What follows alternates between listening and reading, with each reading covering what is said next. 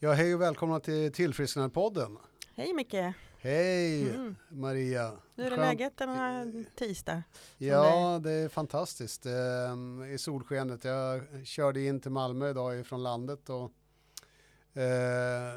ämnet skulle vara skam idag ju. Mm. Och det kan ju vara lite konstigt att prata om, tycker en del. Varför? Jag fick ju den frågan för inte så länge sedan. Ja, ni som 12-stegare sådär fick jag till mig liksom att ni ska alltid in i skammen och skulden. Och ja, det är ju där lösningen ligger någonstans. Mm. För att, och det tror jag det gäller all terapi egentligen. Att gör vi oss inte av med mörkret och det som binder oss vid det förflutna, då kommer vi inte helt enkelt vidare. Och eftersom du och jag, vi har ju jobbat med oss själva på olika sätt, både i terapi och i 12-stegsprogrammet. Ja, 12-stegsprogrammet med flera sponsorer kanske har gjort skalat löken sådär. Och utmanat olika delar av skammen också. För det finns ju skam på olika plan och olika aspekter av skammen. Och du pratade med mig innan nu, vi pratade om nedärvd skam. Och det finns en som kommer genom släktled. Och i kulturer finns det också. Jag tänkte kanske jag kommer in på, jag vet inte. Eftersom jag studerar skammen mycket, jag tycker det är ett intressant ämne. För att, och sen finns det den skammen över mig själv. Och skammen över min sexualitet och skammen över mitt beroende eller min alkoholism och vad som hände där. Och att jag identifierar mig med beroendepersonligheten och tror att det är jag och sådär. Det är också en skam. Liksom. Och jag vet inte var vi kommer hamna idag med det här ämnet. Men så finns det ju en sund skam. Ja, den behöver vi ha för vår moraliska kompass och känna när vi gör rätt och fel. Och våga erkänna när vi gör fel också. Och ta hand om den skammen. Ja. Men jag, som vi pratade om innan här, vi började inspelningen så har jag ju börjat på steg 1 här igen i 12-stegsprogrammet. Det är 3:e gången jag gör stegarbete. Och jag tänkte väl någonstans att nej, men det här är nog inte så jobbigt, eller det här blir en enkel match. Men jag inser här nu att löken den är skalad och det går verkligen mer in i kärnan i mig. Inte bara min beroende personlighet utan i hela jag och känslorna kring hur det har varit. Mycket nu liksom steg 1 som jag har gått igenom. Jag erkänner mig maktlös inför mitt beroende och att mitt liv har blivit ohanterligt. Alltså det var så mycket gammal skam som jag kom i kontakt med och väldigt mycket sorg också. Över att jag har gått och känt den här skammen och nu blir jag lite rörd när jag sitter och pratar om det, men det är, liksom, det är mycket känslor och det är fint att liksom kunna bearbeta det på ett nytt sätt. Och med, Ja, det är ju så att jag har ju fått utmana det på flera plan och jag vet ju att även nu i tillfrisknandet att jag avhåller mig från att berätta vissa saker om mig själv. Därför att dels handlar det om integritet som är för mig en sund skam. Att nej, men jag är inte beredd att berätta det här för de här människorna eller den här människan. Därför att jag känner att det finns en brist på förståelse och så. Men för mig så är det så viktigt att kolla varför jag inte berättar saker till just vissa människor. Eller så, jag skojar, jag var intervjuad igår av en regissör från Stadsteatern i Malmö. De ska göra en pjäs om att utanförskap kan man väl säga. Och jag valde ändå att berätta vissa saker som jag helt naturligt kanske inte skulle berätta för alla män. Liksom att jag har lite sådana här fjolliga intressen liksom, som modern konst och älskar dans, liksom jazzdans och modern dans eller contemporary på engelska. Och det är inte direkt där man sitter och babblar om i bastun kanske med grabbarna på Ribersborgs kallbadhus. Så att jag håller ju igen. Fast sen är jag sportintresserad också. Liksom. Men Så att jag har det i mig, även om jag då inte skäms så. Men det är jag märker ibland att jag hindrar mig. Men idag så handlar det mer om integritet än skam. Och förut så vågade jag inte berätta någonting om mig själv nästan. Alltså jag var ju tvärtom i början på tillfrisknandet. Jag var ju så transparent så att jag tänkte inte så mycket på mottagaren, utan jag tyckte det var så underbart att vara befriad ifrån alkohol och piller och ville berätta för hela världen hur det hade varit och tänkte inte så mycket på hur mottagaren tog hand om det hela. Jag har ju fått lära mig liksom öva upp min integritet, var och när och hur kan jag berätta om vissa saker. Ja. För det kanske inte väcker skam hos mig, men det kan ju väcka skam hos någon annan, eller någon annan får ta emot. Ja, det kanske låter lite rörigt nu, men... Nej, man blir lite papperskorgar så för min nyfunna befrielse. Och det kan ju jag känna igen också. Men jag är helt öppen idag när det gäller beroendet av alkoholismen och så, alltså, och mitt drogberoende och så. Att jag är helt öppen idag. Alltså, egentligen så struntar jag vad folk tycker och tänker. Fullständigt om det. För budskapet vidare så ofta jag kan. Liksom, jag var hos läkaren för att jag hade ont i en muskelfäste eller vad det var i ryggen och jag sa till henne, men jag är nykter alkoholist. Är du? Så hon, och det var som fasen. Och jag såg att det blev lite jobbigt. Behöver vi prata om sockerberoende helt plötsligt. Och då hon bara föll ner i skam. Oj då, det blir lite privat det här. Och jag bara, ja. Men det hjälper andra när den här befrielsen av skammen släpper. För jag skämdes ju inte bara för beroendet. Så. Och det hade jag gått och dult. Så jag hade lätt att berätta att jag var nykter alkoholist. Men jag hade jättesvårt i början att prata om att jag tagit sprutor, till exempel när jag var ung. Alltså det var 3 år där jag var tung sprutnarkoman, liksom vägde 48 kilo. Och de 2,5-3 åren där, och jag drack nästan ingenting då. Eller ja, det gjorde jag hela tiden, men jag var mest påtänd. Och det paketerade jag in väldigt hårt. Och hade svårt att prata om det när jag kom till programmet och till möten och så. Jag fick sån skampåslag så jag var helt röd i hela huvudet. Alltså det bara sköljde över mig.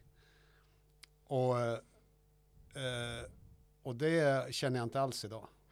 Utan fråga någon så min hela story så har jag inga problem att berätta den.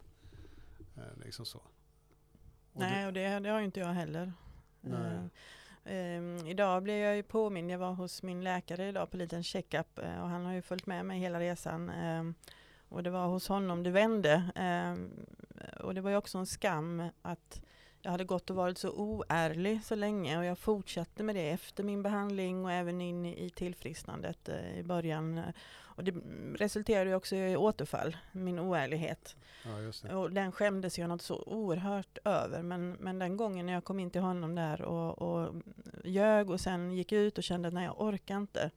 Och gick in, och det var ju verkligen liksom befria mig från skammen att jag var oärlig, förlåt. Jag gjorde fel. Jag gjorde fel. Ja. Och det var så befriande och det där ärligheten har ju varit en av mina stora, liksom jag ska fortsätta med ärligheten och är det någonting jag kan få skampåslag av nu när jag är oärlig, och ofta det är när jag är oärlig på ett omedvetet sätt, jag kanske skarvar till lite skönheten om mig själv eller på impuls jag råkar säga någonting eller och jag mår dåligt direkt och då känner jag ändå jag har ändå den här sunda kompassen i mig att jag kan inte ljuga längre för jag mår så dåligt av det. Det kan vara de minsta lilla pyttegrejerna. Men jag kommer ihåg jag var rätt liksom vild och promiskuös när jag var ung och sådär och när jag var aktiv och gjorde massa grejer och hamnade i säng, ormgropar och allt möjligt och jag var ju alltid påverkad eller påtänd eller så. Så jag ville ju, men jag gick ju över gränser som jag inte var beredd för egentligen. Och så hände det saker och sen efteråt så mådde jag så dåligt därför att jag hade gått över en gräns. Sen gjorde jag det igen för att jag ville. Men då hade jag liksom accepterat att jag klev över den här gränsen, att jag vågade mera och så. Mm. Men det skapar ju en väldig skam med mig för att jag gjorde grejer som jag inte var beredd för. Och i tillfrisknandet sen, om nu ska prata om det, så har jag fått verkligen kolla att jag inte har klivit över gränserna utan att jag är komfortabel med det som händer.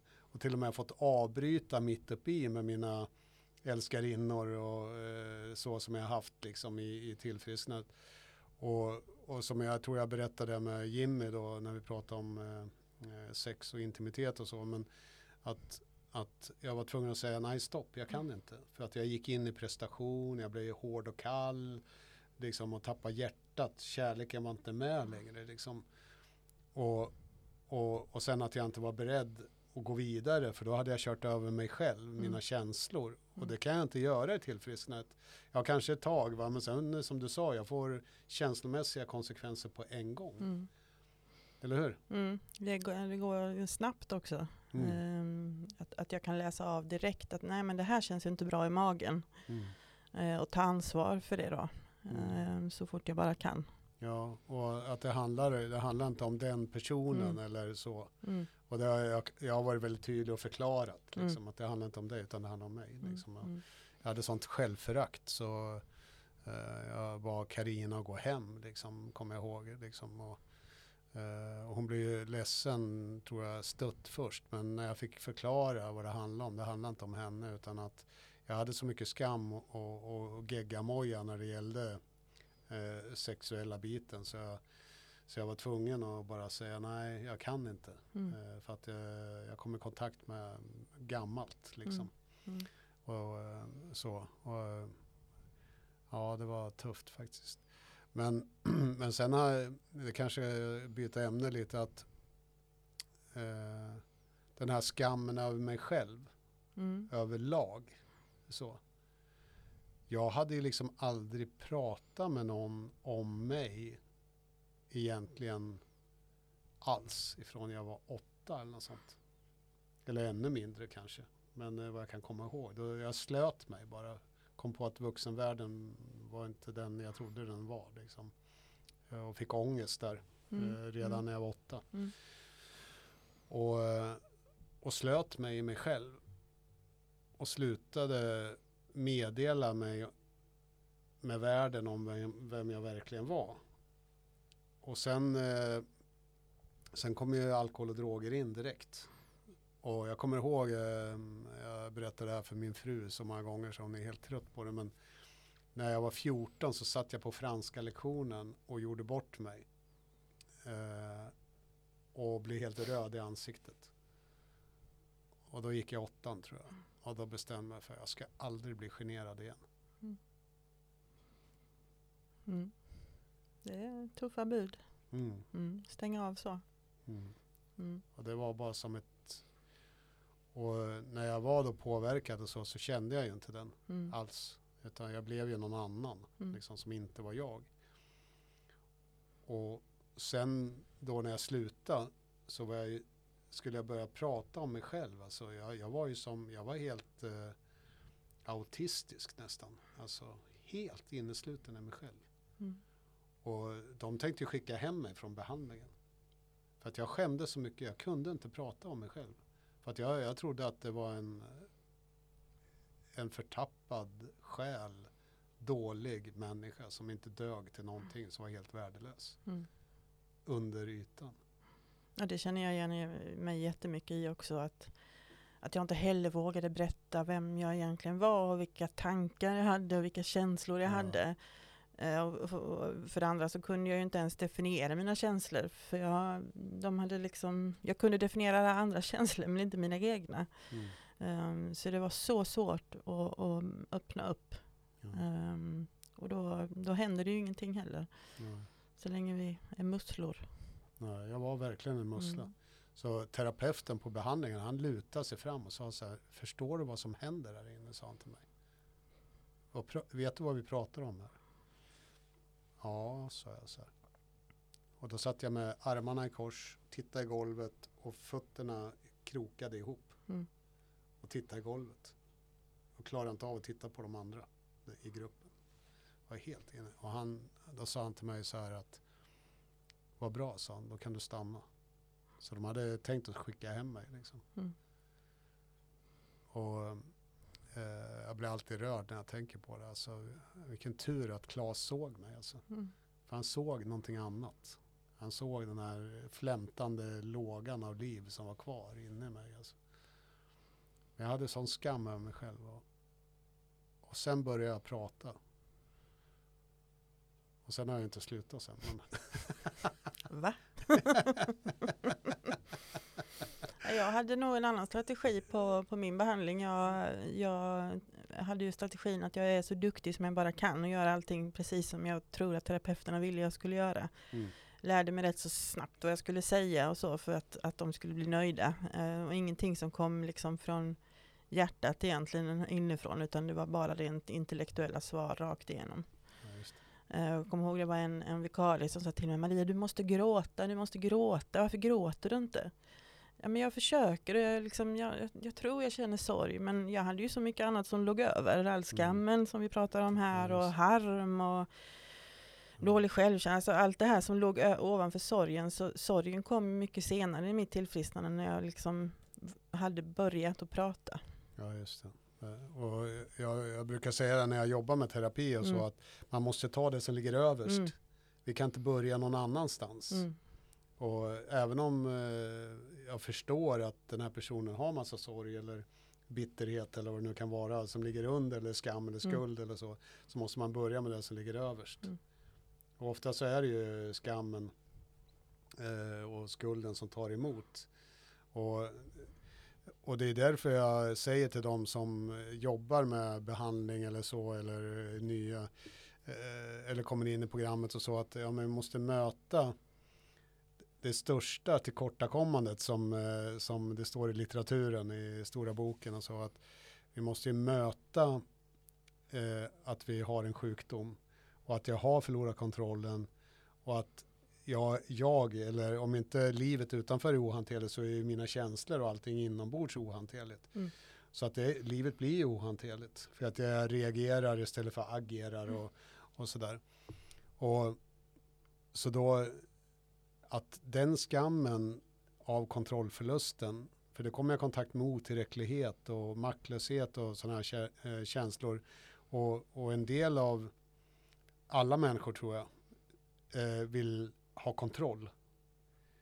Och det går ju precis tvärt emot vad vi lär oss. Att nej, du ska möta kontrollförlusten, att du har faktiskt tappat kontrollen. Och då kommer skammen direkt. Pang, säger det bara. För då är och för människor som är väldigt så här duktiga som du, jag är också en sån i och för sig, men så kommer man i kontakt med någon slags inkompetens som människa. Och det är ju inte sant. Jag har ett problem, jag måste äga det liksom. Eller hur? Absolut. Ja. Nu tappar jag tråden lite. Vad tänker du? Nej, jag satt och tänkte på det här att jag kom in lite grann på den här med ärvda skammen och hur vi är formade redan från början. Att jag då som gick in i den här duktighetsrollen, att allting skulle vara bra, allting skulle se bra utåt. Och det var ju väldigt viktigt i vår familj. Alltså den här fasaden som jag har förstått nu efteråt. Och när jag har lärt mig historien om vår släkt och morfars alkoholism och varför det var så som det var i vår familj. Att allting skulle vara så perfekt som det bara kunde bli. Jag kommer ihåg mamma kunde stå och gråta om hon hade lyckats bränna en kaka lite grann i ugnen, för att då var den inte perfekt. Och att ha det med sig, att minsta lilla defekt på mig gör mig, eller att jag känner skam. Och jag som alltid liksom har gått med kanske en dålig hållning, gått ut med fötterna, jag har inte varit den här modellen för en kvinna ska se ut, och dessutom homosexuell, alltså alla de här parametrarna som har kommit in. Det stämmer ju inte överens med den här liksom rösten som jag hör från när jag var liten. Nej, just det. Hur det skulle vara. Så att jobba med den, att med självkänslan, att jag duger som jag är. det är inte mina fötter som definierar mig som människa, utan det är någonting helt annat. Och ja, jag är en högpresterande familj. Liksom så. Om man inte var genialisk eller bäst, då var det liksom ingen idé att göra någonting. Och det där har jag haft med mig. Och så jag var så här superperfektionistisk. Liksom fick jag en fläck på skjortan, då kunde jag inte gå ut. Jag var tvungen att byta skjorta. Liksom. För att jag fick skam. Kände mig värdelös. Liksom. Att det kom någon och ringde på dörren och det var ostädat hemma, det fanns ju inte på kartan. Liksom. Jag kan inte öppna dörren om det ligger en dammråtta.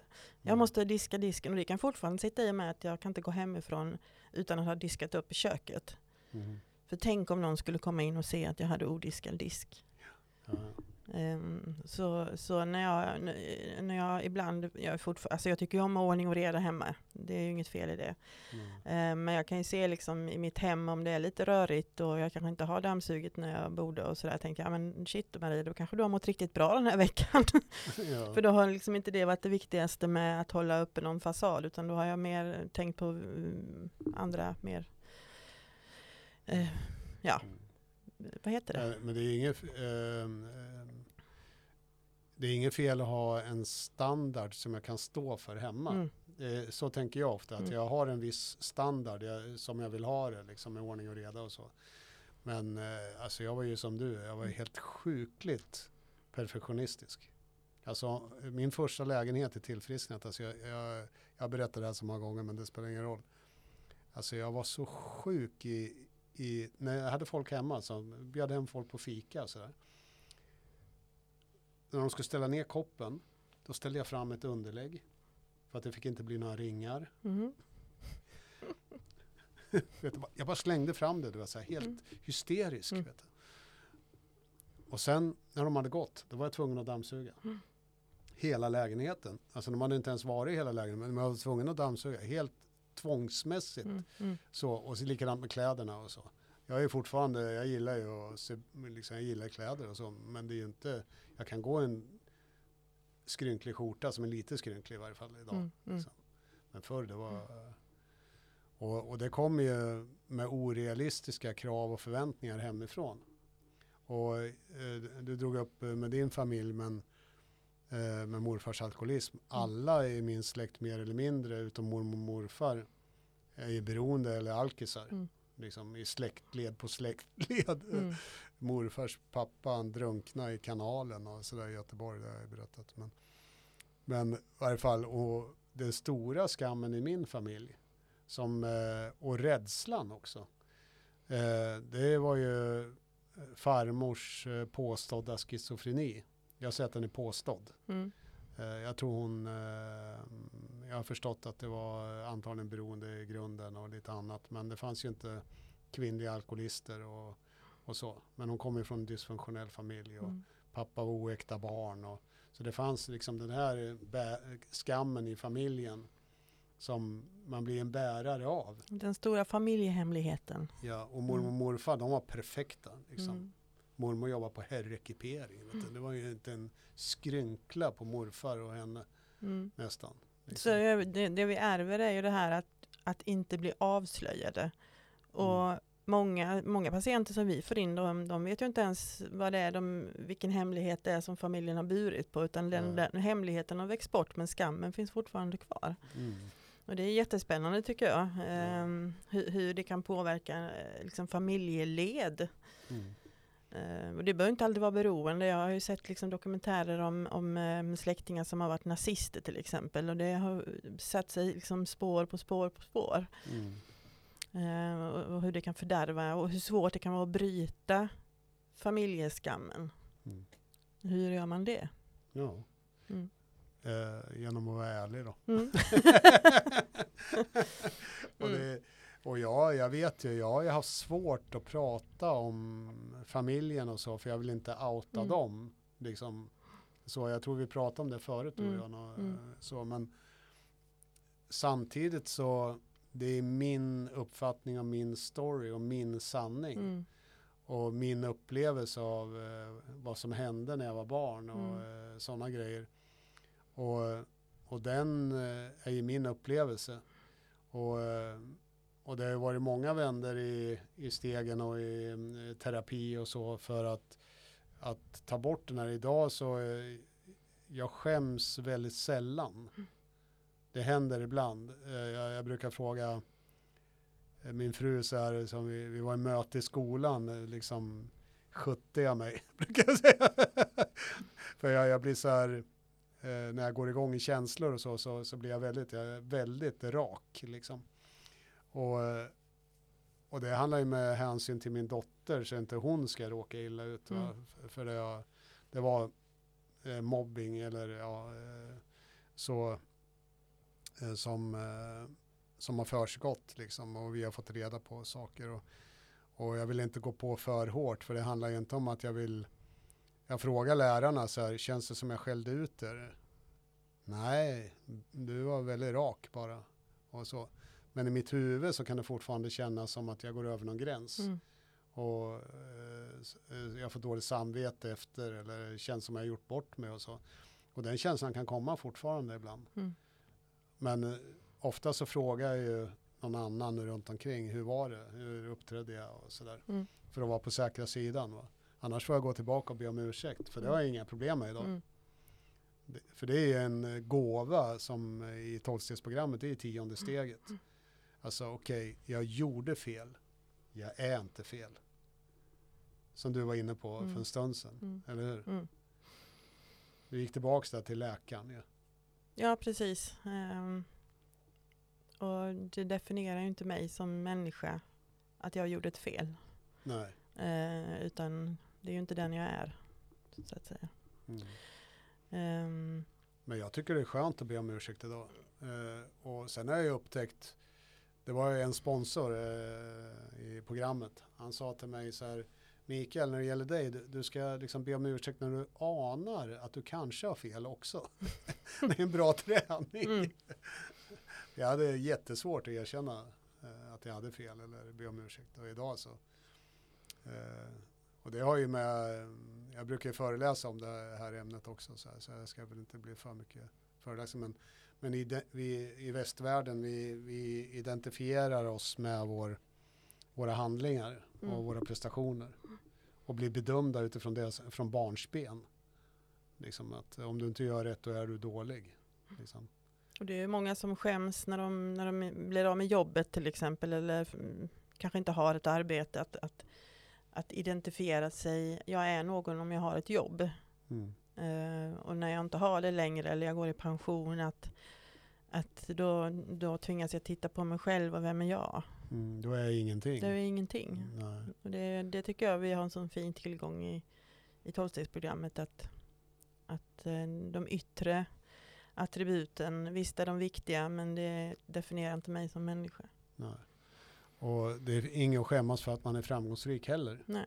För det är en del, här i Sverige så får man inte vara framgångsrik. Eller säga att man är det heller. Eller ja, men jag är lyckad. Jag är jäkligt nöjd med mina prestationer. Ja. Det är som jag är sådär lite skrytsam kan man tycka i svenska mått mätt. I USA så är jag inte alls skrytsam. Utan snart tvärtom. Nej, berätta om dina framgångar. Berätta om dina achievements och vad du har jobbat med hos dig själv. Och så här. Nej, berätta. Och här så bara, ja. Jag ska ta det bara för att det är så skönt att berätta. Jag är den enda icke-akademikern som har föreläst i 7 år på Karolinska institutet. Bara tror en jag. sån sak. Ja, bara en sån sak. Till exempel. Och jag är så jäkla stolt över det. Och det är inte ens min egen förtjänst. Utan Örjan Sundin som var docent och som bjöd in mig. För han ville ha något liksom med must och känsla istället för bara fakta. Men föreläsningar var späckade med fakta. Men det var ju liksom my own story också. Och du har ju varit till och med på tv och sagt att jag är nykter alkoholist. Ja, när jag var med första dejten. Men det var så skönt. Och jag kände att alltså det här att inte definiera mig som att någon får välja mig utan att liksom det ska inte spela någon roll om jag är alkis eller inte, och det är inget viktigt egentligen, men det blev en rätt stor grej av det eftersom det skulle bjudas på fördrink och jag var tvungen att liksom säga att jag skulle ha en alkoholfri drink. Och då tänkte jag att bara för att liksom slippa sitta med den hemligheten och verka tillknäppt under middagen när det kanske skulle komma in vin och sådär, så var det ju mycket lättare för mig, och jag har jag sagt innan att jag brinner för det här att bryta stigmat. Det är inget konstigt att säga att jag är nykter alkoholist. Ungefär som att säga att jag är nötallergiker. Jag kan inte äta nötter i maten. Ja, det är det är inget konstigt. Det är så dramatiskt. Så, Sen tänkte jag på det här att lära sig att var och en skäms för sig själv. Just det. Den är bra. Och där kommer mycket med medberoende in. Just det. Men jag måste ju säga att jag har faktiskt reflekterat över det själv. Att förr kunde jag sitta med skämskudden när jag tittar på tv. Någon som sjöng falskt eller någon som gjorde bort sig eller vad som helst. Jag kunde sitta med skämskudden för jag liksom led så. Jag skämdes åt någon annan. Ja. Och det har väl också det här med den här familjeskammen. Att nej gud så hemskt han gör bort sig, eller att det sitter så inrotat, men nu kan jag liksom, men det var ju vad jobbigt det måste vara för honom, alltså jag kan sitta med och känna empati för någon, jag sitter inte och skäms med någon. Nej. Eller åt någon, utan jag kan känna mer empati, att gud vad jobbigt liksom, att sjunga så illa och tro att man är bra på att sjunga, om det nu är ett exempel. Ja, Let's Dance är en bra träning. Mycket bra träning. Och det är ju rätt så fascinerande faktiskt, för jag kunde verkligen skämmas å andras vägnar. Liksom, nej, hur kunde han säga så? Eller ta min före detta fru till exempel, att jag kunde ju skämmas ögonen i mig för henne om hon uppträdde på ett visst sätt, eller men att alla har sitt ansvar för vad de gör. Jag behöver inte ta ansvar för vad någon annan säger eller inte säger. Nej, men det är som med min dotter. Hon gjorde ju bort sig i skolan för att hon blev förbannad på de här människorna och hamnade i samma kategori som dem, eller i samma dike liksom. Lågvattenmärke om man säger. Men skillnaden på hon och dem, det är att hon har en sund skam. Hon visste efteråt, jag har gjort fel. Och säger förlåt och ber om ursäkt och kommer till mamma och till mig. Och sa, jag tänkte inte så bra pappa. Nej, det gjorde du verkligen inte. Så, liksom så, utan att dra om för mycket. Men jag sa det att det är fint att du känner som du känner. Att du känner att du har gjort fel.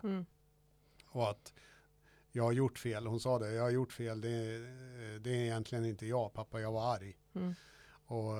Och jag har ju uppfostrat henne ganska tufft. Liksom, för att jag är ju väldigt outspoken när jag är ute och pratar med folk överallt.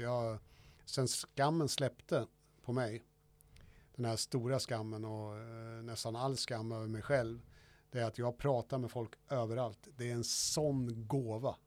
Det är en sån gåva. Jag kan prata med vem som helst överallt, i affärer. Folk kommer alltid ihåg mig. De bjuder mig på kaffe nästa gång jag kommer på kaféet. Liksom, därför jag skäms inte. Jag tittar folk rakt in i ögonen och folk har svårt med det. Men jag har ingenting. Jag är ren i mötet. Och det gör ju också att folk stannar upp och stannar kvar i samtal. Och Naomi, hon är så trött på det. Och ibland så skäms hon över mig. För jag skojar med hennes kompisar när de kommer hem eller med föräldrarna och sådär. Men då har jag sagt till henne, och det var det jag skulle komma till, att jag är ganska tuff uppfostran. För jag har sagt att det finns bara en person du kan skämmas för. Det finns bara en, och det är dig själv. Inte mig, inte mamma, ingen annan. Det är bara dig själv. Nej, så är det inte, har hon sagt. För hon tycker jag är pinsam. Nej, men det är att du tar känslomässigt ansvar för mig. Det behöver du inte göra. Jag kan bära om jag gör bort mig själv. Så du behöver inte lägga dig i det. Och det har också gjort att och det var den stora befrielsen för mig när jag blev nykter också, att kunna se det där är ditt och det här är mitt. Och det har med medberoendet att göra. Och då kanske vi förklara vad medberoende är kort. Va? Men det är att jag blandar ihop mig själv och tar ansvar för andra känslor bland annat. Och bara, nej, det där är ditt och det här är mitt. Och det var en sån befrielse att släppa de här geggamojen som var mellan mig och människor ofta. Och det är en av de största gåvorna faktiskt, tycker jag idag. Att men jag är som jag är. Och sen om folk tycker saker om det spelar ingen roll. Och jag har ju till och med sagt det när jag varit på 12-stegsmöten att egentligen så bryr jag mig inte om så mycket vad ni tycker om mig.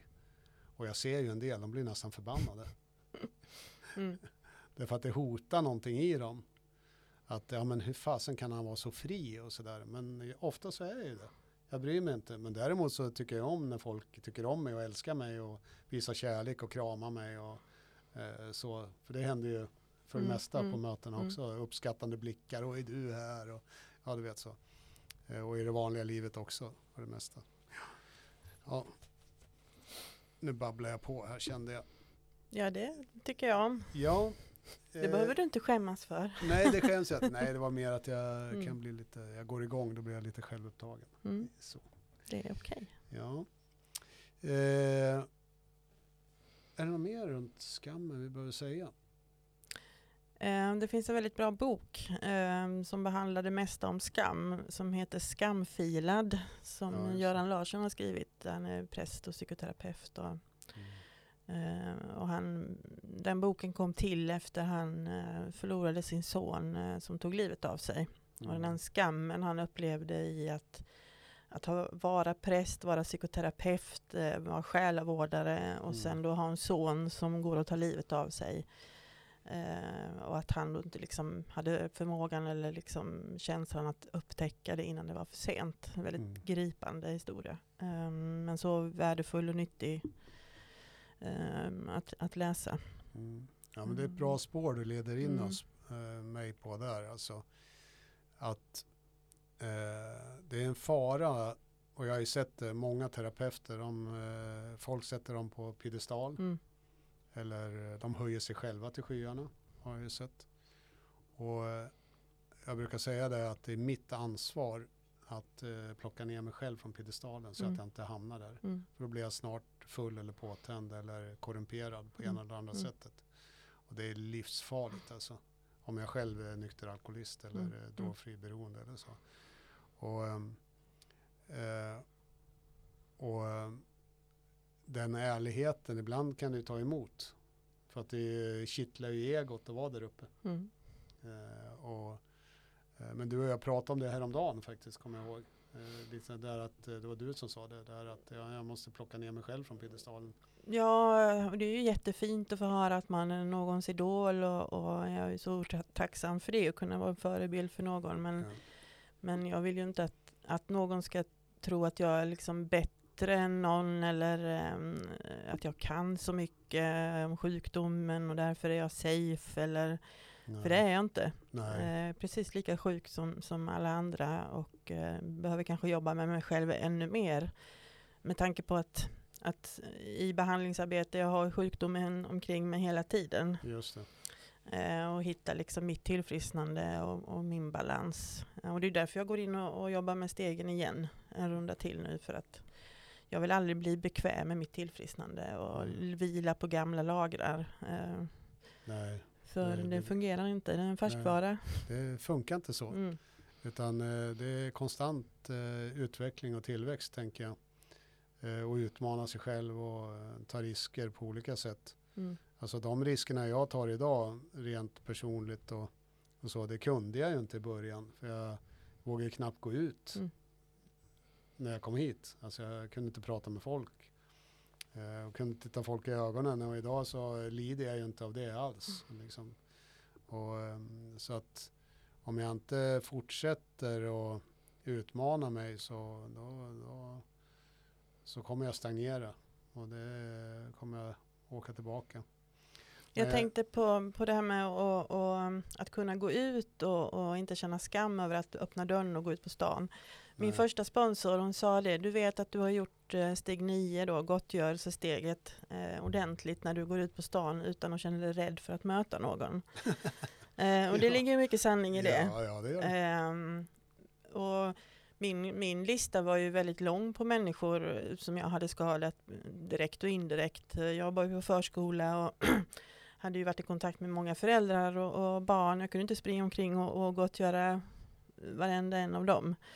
Utan jag valde ju ut ett par stycken som jag kände väldigt mycket förtroende för. Berättade, liksom, gjorde mitt steg 9 och gottgjorde och berättade liksom vad som hade hänt. Och Och vad jag gjorde nu. Och nu kan jag ju än idag springa på en förälder som jag inte har sett på jättelänge och som undrar, var jobbar du någonstans? Och så säger jag jobbar som beroendeterapeut. Va? Och så får jag berätta min historia lite grann. Och jag känner ingen skam alls. För att jag vet att jag tar ansvar för mitt tillfrisknande. Och att jag är ärlig. Och då behöver jag inte känna någon skam. Och det är ju ett enkelt recept. Jag tar hand om mitt tillfrisknande. Jag är ärlig.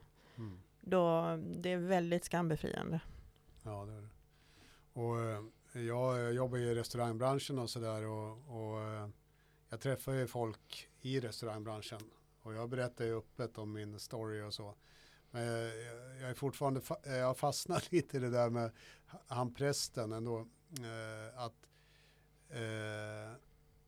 bara för att jag har titlar och så, och det märker jag på patienter som liksom kommer till mig som är läkare eller psykologer eller socionomer eller präster eller så. Jag har haft några stycken, eller för den skull piloter och advokater och sådär också, där man är någonting och har jättesvårt att böja på nacken bara just därför. För att de är rädda att förlora sitt anseende, eller om man är framgångsrik på andra sätt, att jag förlorar mitt anseende.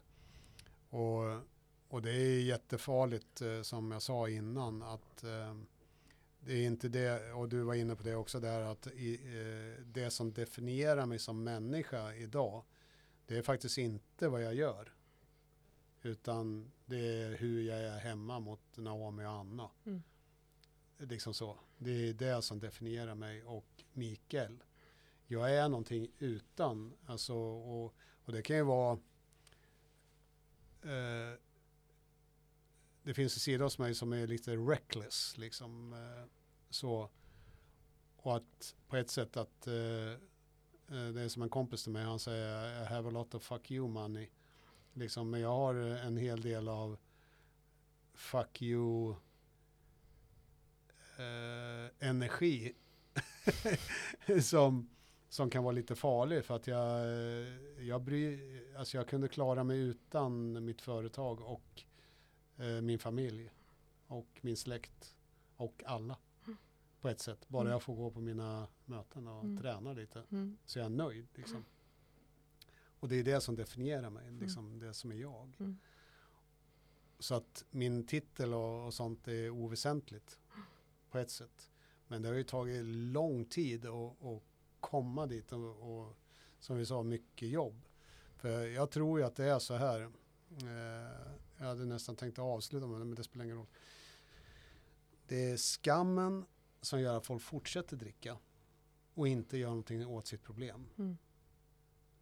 Det är skammen som gör folk tar återfall. Därför att jag sitter kvar med hemligheter, eller att jag börjar skaffat mig nya om jag har varit nykter. Och det var ju så det var i mitt fall. Ja. Jag bara lagrade på med nya hemligheter. Och det är skammen som gör att jag inte utvecklas, tror jag. Och är jag medveten om det, så kan jag hjälpa människor bättre också. Att det är det som håller dem tillbaka. Och jag säger till alla som jag träffar som är nya, liksom nydrogfria, nynyktra, eller börjat jobba med sig själva, tagit tag i sin bipolaritet eller annan psykisk ohälsa, så att det finns inget att skämmas för. Du har en sjukdom. Det är inget fel på dig. Det är inget fel på dig. Och de tittar på mig så här med förundrad blick eller med stor misstänksamhet. Ja, jo då, sure. Du snackar skit. Därför att jag har en bild av mig själv som värdelös eller oduglig eller så. Och jag fick en sån blick igår nämligen. Då sa jag så här, nej, jag menar verkligen. Om vi skalar bort och möter vår låga självkänsla och kommer fram till att den är inte farlig och möter skammen och skulden i mig själv och öppnar upp, så finns det något fantastiskt vackert inne i varje människa. Som är det sanna jaget eller själen, kalla det vad du vill. Liksom. Men där är ju ljuset. Det är inget mörker. Jag måste möta mörkret och göra mig av med det för att komma in, ända in. Mm. Och idag så det finns ingenting som är fel på den delen av mig. Kan aldrig vara något fel där. Men sen är jag en människa så jag glömmer ju bort det när jag träffar någon idiot på stan ibland. Så, för den har ju också det i sig. Men ibland så glömmer jag bort det när jag, liksom, mitt ego blir bruised. Eller, sådär. Ja. Om vi nu ska runda av här. Att jag var ju så länge ägd av min historia. Min historia ägde mig. Ja, just det. Den var som ett liksom, ton som jag hade fastkedjat i någon form av ryggsäck som jag gick och konkade på, som bara liksom eskalerade i vikt. Och som jag inte riktigt förstod heller hur jag skulle bli av med. Men när jag väl började tumma på det här mörkret och tumma mina hemligheter, tumma min oärlighet och liksom blev av med det här lasset och jag kunde se historien på ett helt nytt sätt. När jag blev ärlig mot mig själv och kunde liksom lägga upp det på bordet och jag kunde se hur allting hörde ihop och jag fick liksom en mer acceptans för mig själv och för andra inte minst. Och helt plötsligt så var det jag som ägde min historia.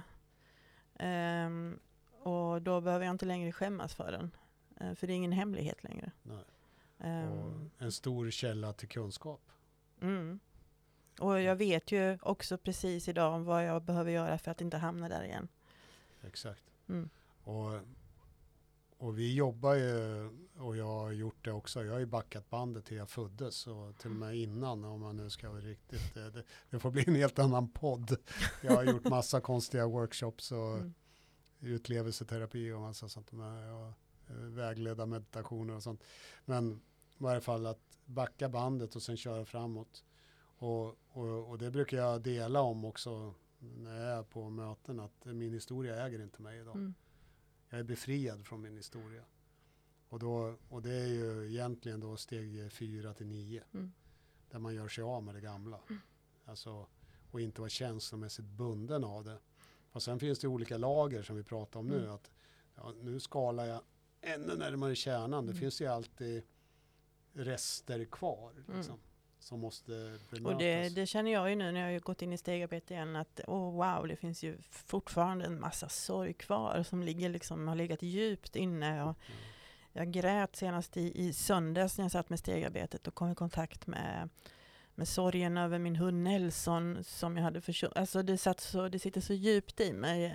Men det är fint nu. Det är sorg över hur det har varit. Och maktlösheten i hur sjukdomen fungerar. Ohanterligheten att det blev så liksom som det blev med den hunden. Det har sårat mig djupt. Men det är också ett sätt att veta att där vill jag inte hamna igen. Men sorgen är ju som när den blir gammal, då blir den ju svart och kletig och sådär och svår att tvätta bort liksom. Men sen när den kommer så där rent, alltså det är så helande. Det är som klart vatten nästan. Liksom. Och självömkan är ju något helt annat. Ja, men det kan vara en hårfin linje mellan självömkan och sorg. Ja, jag brukar säga att de är syskon inne i känsloburken. Liksom, att de ligger liksom bredvid varandra. Och det är så farligt att tippa över i det ena. Men sorgen är helande medan självömkan är förgörande. Så, och det är absolut det sämsta vi kan hålla på med. Så gråta och vara tacksam, det tar ju bort. Och det enklaste sättet att veta då, för er som inte riktigt har koll på det här med självömkan, och det behöver jag själv ibland spegling, det är ju att dela med mig. Och nu är jag ledsen eller nu tycker jag synd om mig för det här. Då kan jag ha någon bra människa omkring mig. Maria, nu gör du dig till ett offer. Liksom. Vad kan du ta ansvar för? Det var visst inte synd om mig. Jag kan ta ansvar för det här. Sorgen är något helt annat, utan det är en känsla av saknad eller av längtan och något som inte finns längre.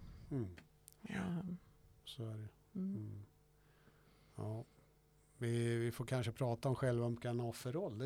Offerkoftan. Offerroll. Vi har ju en ny här på Human Gardening. Vi fick göra en offerroll en gång. Vi kände att det var någon som behövde en hel. En riktigt sticksig. One piece. One piece. Nej, men den är också förgiftande. Precis som skammen kan vara förgörande för oss. Ja. Så att absolut, det tycker jag är toppen ämne. Vi kanske pratar om lösningen också. Att, tacksamhet. Ja, tacksamhet och ta ansvar. Och så. Det är ju direkt motverkar liksom. Ja, men det är en helt annan podd. En helt annan podd, en helt annan dag. Har vi verkat av skammen nu? Ja. Och ni får gärna skriva på Facebook och Instagram och sådär om vad ni tyckte och om ni har något mer ämne och sådär. Vi är ju rätt inriktade på att det finns en lösning eller den här lösningen och det har ju varit så för oss. Sen finns det en massa andra lösningar kanske, men det är inte det vi pratar om. Utan vi har ju funnit en modell som funkar för både dig och mig och miljoner andra. Så why mess with it? Ja, och tycker man om att gå ut på YouTube och sådär så kan jag också rekommendera en amerikansk forskare som heter Brené Brown. Ja, Brené Brown. Som har forskat mycket om skam och sårbarhet. Alltså, det är så klockrena grejer på hennes TED-talks. Just det. Och skrivit böcker också. Ja, jättebra. Jag har läst en av henne och sett TED-talks. Jag kan ju avsluta vad min dotter gjorde. Jag måste höja henne lite. Hon blev så arg på det här med att tjejerna snackar skit om varandra och mobbar varandra och sådär. Så hon hittar på en organisation som hon själv är grundare till nu då. Som heter Family. Alltså feminism eller family. Och att skrev ett manifest så att de ska hålla ihop och stödja varandra och sådär. Och jag vet inte varför jag berättar det här. Jo, det var om Brené Brown, för hon säger så här att för att få lovers så måste man utsätta sig för the haters.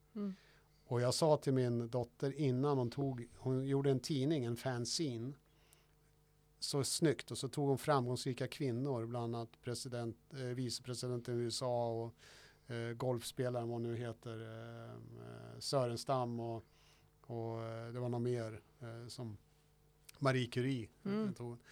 Liksom som, det här är kvinnliga förebilder, vi borde liksom titta på det och jobba mot att stödja varandra. Och då sa jag så här att du utsätter dig inte bara för the lovers utan du blir utsatt för the haters. Så att lägger du ut det här på skolan så får du vara beredd på det. Och jag är med dig när du blir ledsen, för de kommer säga någonting. Det första får hon höra när hon kommer, det var, vad är det för idiot som har gjort det här? Hon måste vara dum i huvudet. From the haters. Men the lovers skrev siffran 5 på handen. Jag tyckte det var så coolt alltså. Och så min dotter har inte så mycket skam. Och jag hoppas att jag har bidragit till det. Och det är det vi kan göra. Att tala om för människor att det finns inte så mycket att skämmas för, utan prata öppet om saker och ting. Och också att när vi bekräftar andras känslor, att kunna, om jag ser att du är ledsen, att jag ser att du är ledsen, istället för att säga inte ska du vara ledsen och liksom täcka över någon och liksom att någon ska skämmas för att man är ledsen eller skämmas för att man vad det nu kan vara. Arg, utan nej, men jag ser och hör att du är ledsen liksom. Att sitta med bara. Jag behöver inte in och fixa eller rätta till eller ta bort någon känsla. Eller göra det till min känsla. För din sorg är ju inte min sorg. Jag kan känna med dig, men jag behöver inte känna åt dig. Precis. Och vi vill gärna gå in och ta bort känslor för andra. Därför vi inte, och det är ganska så här, tror jag verkligen inte att den här människan klarar av att bära sina känslor? Jo. Ja, men då så, lägg det inte i då. Låt dem gråta. Låt dem vara i sin skam och skuld och så. Och för jag tror ju att alla patienter klarar av, och alla jag möter i programmet också, att alla kan bära sina känslor. Jag har klarat av att möta dem. Då klarar de också av det. Det är inte något synd om, eller direkt man börjar tycka synd om och ska fixa. Det är egentligen att komma lite från ovan och spela Gud i andras liv eller så. Och ta ansvar för dem. Jag tror inte folk är svaga på det sättet. Utan det finns en inre kraft i alla. som behöver bara väckas. Det behöver inte gå, och det säger jag ju till folk, jag vill inte gå och hålla dig i handen om 2 år. Då hoppas vi att du liksom fixar det här själv, eller efter 3 månader om jag varit hos mig i behandling eller så. Så för det vill jag ju inte. Jag vill ju bara att folk ska bli fria och hitta livskvalitet och livsglädje och styrkan i sig själva och tro på sig själva och tro på att framtiden är god och inte ond. Oj, och allt sådär. Nu gick jag igång här. Ja. Vi ska runda av nu och Ja. vi tackar såklart för att ni har lyssnat på oss. Ja. Och våra tankar och funderingar kring skam. Så ser vi fram emot att ni lyssnar nästa avsnitt också. Yes. Så Och det kommer antagligen bli en gäst nästa gång. Som jag frågade från Göteborg. En musiker.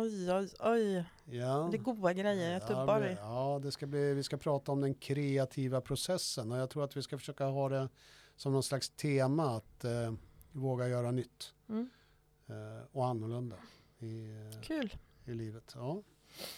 Då får du ta det en halv special med gurkmajonnäs. Ja, det ska jag göra du. Och du kanske åker till Stockholm. Träffar lite känt folk förhoppningsvis. Ja, lite kvinnor. Ja. Så vi kommer dela på oss. Men det blir ändå i anden och i själen så är vi förknippade. Men vi är tvillingar båda två. Men som sagt, du får skämmas för dig själv så skäms jag för mig. Ska vi komma överens om det? Det kan vi komma överens Var om. och en skäms över sig själv. Vi avslutar med de orden. Ja. Tack. Tack. Tjingeling, hej.